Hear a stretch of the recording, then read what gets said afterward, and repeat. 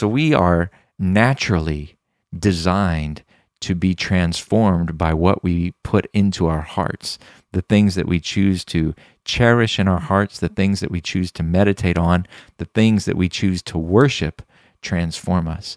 And we are transformed by what we behold. Pull up, like beaming on the place. Push up, darkness flee from the place. Pull up, like beaming on the place. Push up, Hello, darkness flee friends, from the place. and welcome back. Thanks so much for listening. In Psalm 101, verse 3, it says, I will not set before my eyes anything that is worthless. I hate the work of those who fall away. It shall not cling to me. I have this little pet theory on the power of moving images. And it's because only in very, very recent human history have we had like video and movies and lifelike moving images. And prior to that invention, prior to having this technology, the only way that you would have seen some kind of moving picture play out in front of you would have been in a dream or a vision or a trance, that you would maybe have that experience of seeing like a movie, of watching a movie unfold in your mind, while you dream or something. And so I think that's one of the reasons that images and movies and videos are so powerful. It's just so fascinating to see how much we are trained and affected by the videos and the movies we watch. And it's almost as if these things have some kind of supernatural power. It's almost as if we've been trained to respond to them the way we might respond to some kind of revelation that came through a vision or a dream. And I see it in simple things. Again, this is not scientific per se. This is just my personal observations and my pet theories.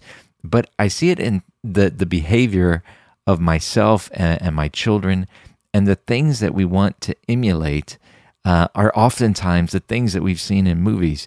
So when you think about like driving a manual transmission for an automobile, when you're driving a car, really driving a manual transmission is kind of a pain. My first car was a stick, but it was really fun to drive because I felt like I was, in the movies. In the movies, they always have the scene now where, the guy's like downshifting and squealing the tires and, doing driving fast and furious and whatever. And of course, I never drove fast and furious, but there was always that fun element of imitating what I had seen in the movies when I drove my stick shift car. And I've seen lots of things like that, where actually the reality, it's probably way more convenient and way more pleasurable perhaps to have an automatic transmission, except for the fact that we've seen these images of people shifting gears in movies and the engine revving, and we have a sense that that's cool. Now, I guess the question would be, is that inherently cool? Is that like innately cool? And so it's cool when we see it on video, and it's cool when we get to do it ourselves? Or is there something in us that has been trained to think that that is cool? And obviously this is how a lot of advertising works, where they show us something, we're pitched this product, and just by virtue of seeing it, or perhaps seeing someone we admire or look up to use this product, then we also esteem to use it too, and we esteem to be like these people who are held out before us. But again, on this very powerful medium of video, whether it's, videos, internet, TV, movies, all these things. But there really is this principle that we are transformed by what we behold, that we want to become like the things that we behold, that we're drawn to them. Even I took my family to Disney World in Florida, and they have an area there where a bunch of the rides are reenacting scenes from the movie Star Wars. And everybody enjoyed it so much, and it was so fun to try to reenact. And really that's what a lot of Disney is like, getting to step into those fantasies and getting to feel like you're part of those videos or those movies or those things that you've seen on screen. And it's just so fascinating to me how drawn we are to reenact the things that we've seen in movies and the things on screen and things like that. And we're just drawn in by the things that we behold. And we're transformed. We're literally transformed by the things that we behold, that when we behold something, then we're drawn toward it, even as, to the point of taking my family halfway across the country and paying lots of money to get in and to pretend like we're now part of the story. Like we're drawn to that. And it literally transformed and dictated our behavior to a certain degree. And so what we choose to set before our eyes is a very, very important decision.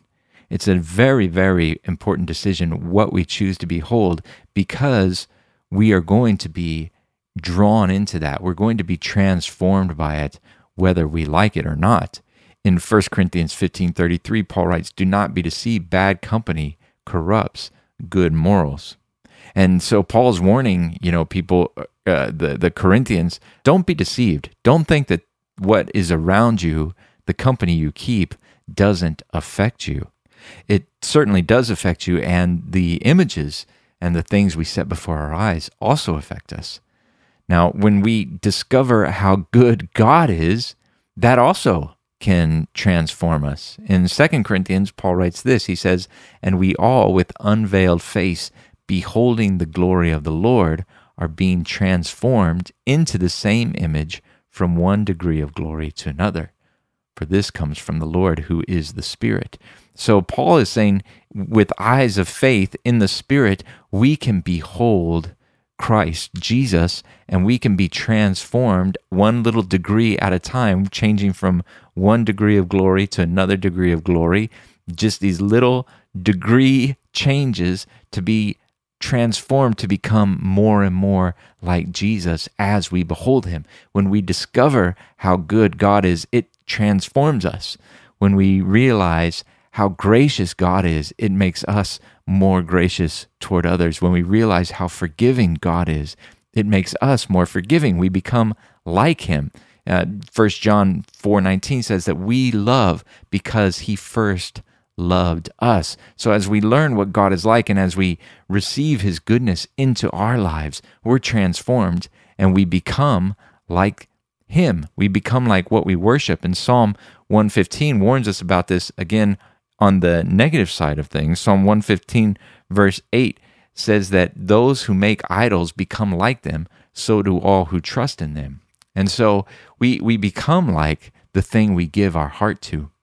And as I was sharing this in a devotional time with my children, my daughter, who's taking an undergraduate course in psychology, she said, "Oh, that's really fascinating, because I was just today reading about mirror neurons." And so mirror neurons are a part of the brain that get stimulated both when a person is doing a certain activity and when they observe someone else doing the same activity. So this part of the brain shows activity when a person does a certain action as well as they watch someone else do a certain action. And so there's a theory that scientists think that this part of the brain is very important for learning and for imitating and for empathy. So I never really need science to confirm the scripture, but it was interesting. My daughter thought it was really interesting that she had just learned about the physiology of the brain and how they also observe this reality that what we watch affects how we learn, and the things that fire off, the parts of our brain that fire off, are the same parts of the brain when we perform an activity that we have seen someone else do. And so just thinking about, wow, our brain is literally transformed by what we watch and what we see. Hebrews chapter 12, verse 2 says this, "Looking to Jesus, the founder and perfecter of our faith, who for the joy that was set before him endured the cross, despising the shame, and is seated at the right hand of the throne of God."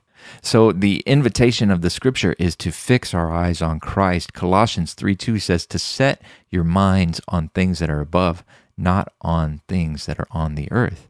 Proverbs 4:25 tells us to let your eyes look directly forward and your gaze be straight before you. And one of my favorite verses, 2 Corinthians 4:18 says, "So we fix our eyes not on what is seen, but on what is unseen, since what is seen is temporary, but what is unseen is eternal." And I love how he writes that there. We fix our eyes not on what is seen. So how do we fix our eyes on something invisible? Well, talking about the eyes of our heart, we fix our heart. The eyes of our heart become enlightened when we believe in Christ.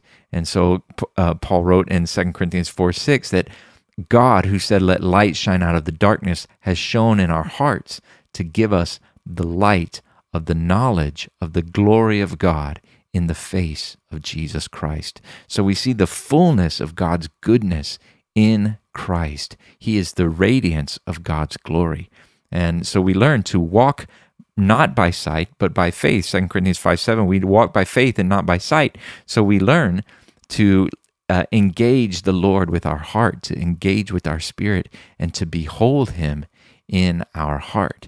In Mark chapter 4, Jesus tells a parable about how his reign works, how his kingdom expands. And he says, the kingdom of God is as if a man should scatter seed on the ground. He sleeps and rises night and day, and the seed sprouts and grows. He knows not how. The earth produces by itself first the blade, then the ear, then the full grain in the ear. But when the grain is ripe, at once he puts in the sickle, because the harvest has come.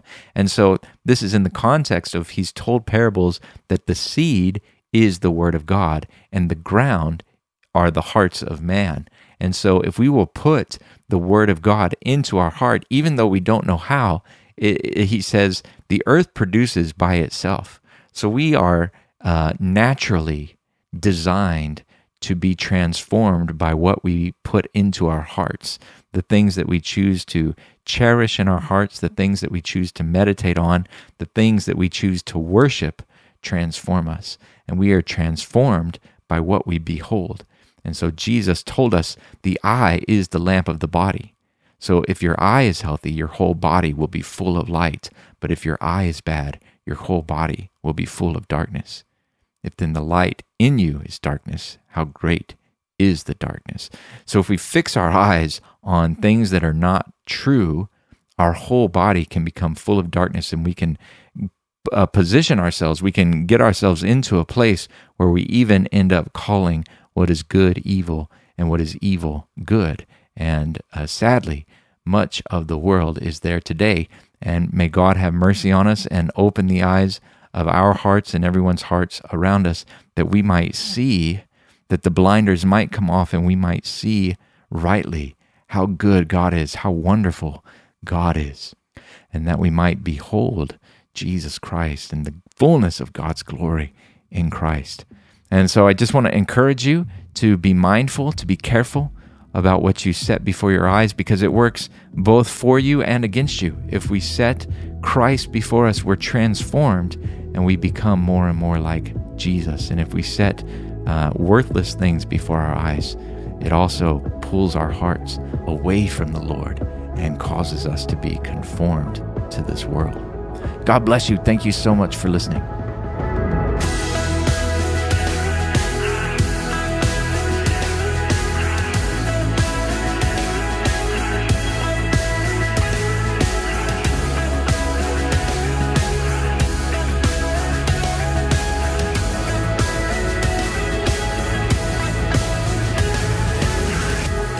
Every breeze that blows and every stream that flows, we hear your tenderness. In every star that glows, in every cell that grows, it's clear your excellence. God, you're beautiful.